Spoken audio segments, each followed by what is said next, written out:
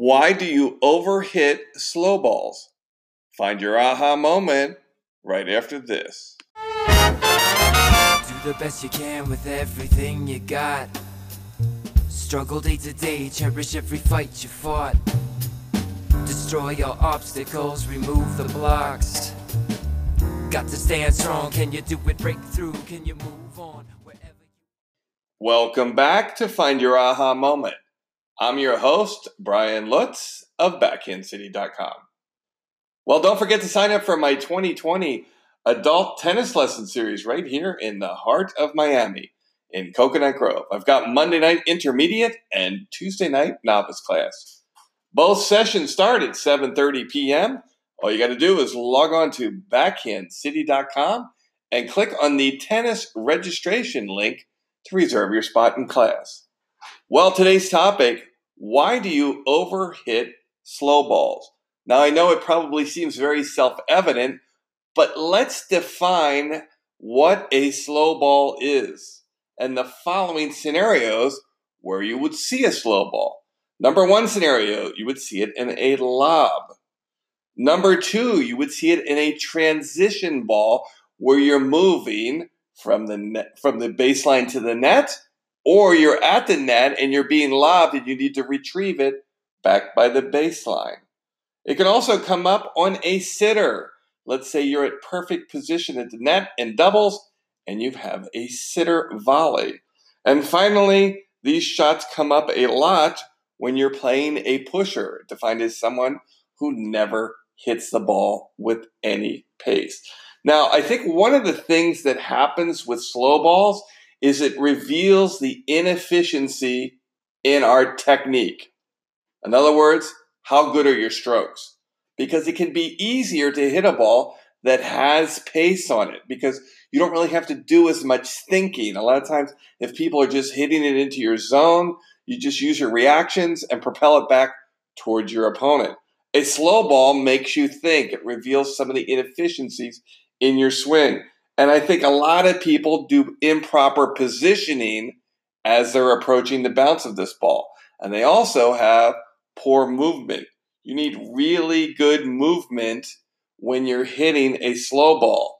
A lot of times, the way you position your feet and how you position your feet is super important because on a slow ball, you need to provide as much leverage as possible to transfer power into that slow ball. And your feet are a big part of pushing off the ground to create that leverage. A lot of times people are a little overhyped on this ball, especially at the contact point.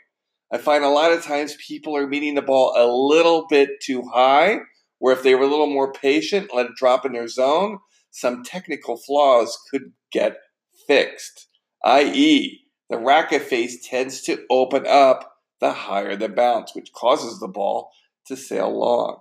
And finally, the most important thing here on these slow balls is racket face awareness. Depending on what you're trying to do with the ball, your racket face awareness at contact is crucial. So when you're doing this, you just need to practice slow balls. And a lot of times I work it into players' warm-ups. That's one of the reasons we hit with the red and orange balls. Those balls naturally move more slower. You have to take fuller swings, and you get to practice hitting slow balls. Now, a lot of people fear, hey, if I hit with the orange ball, is that going to screw up my regular game when I hit with a traditional yellow ball? Then the answer is no.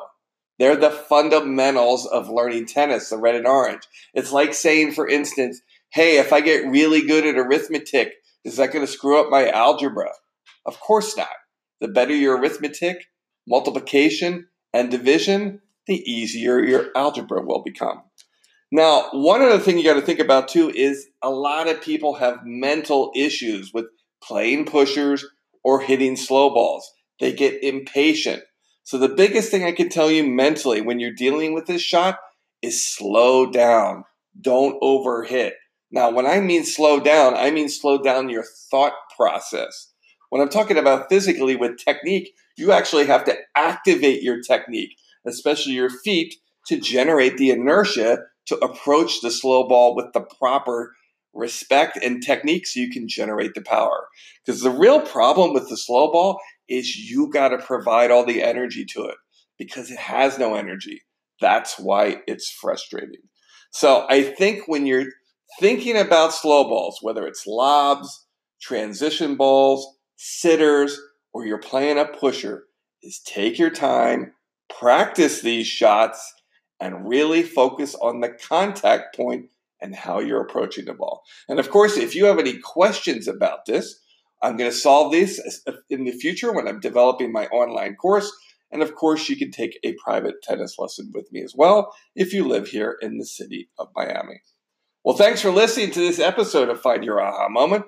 Don't forget to log on to iTunes and rate, review, and subscribe to this podcast so you get notified each morning with a fresh episode.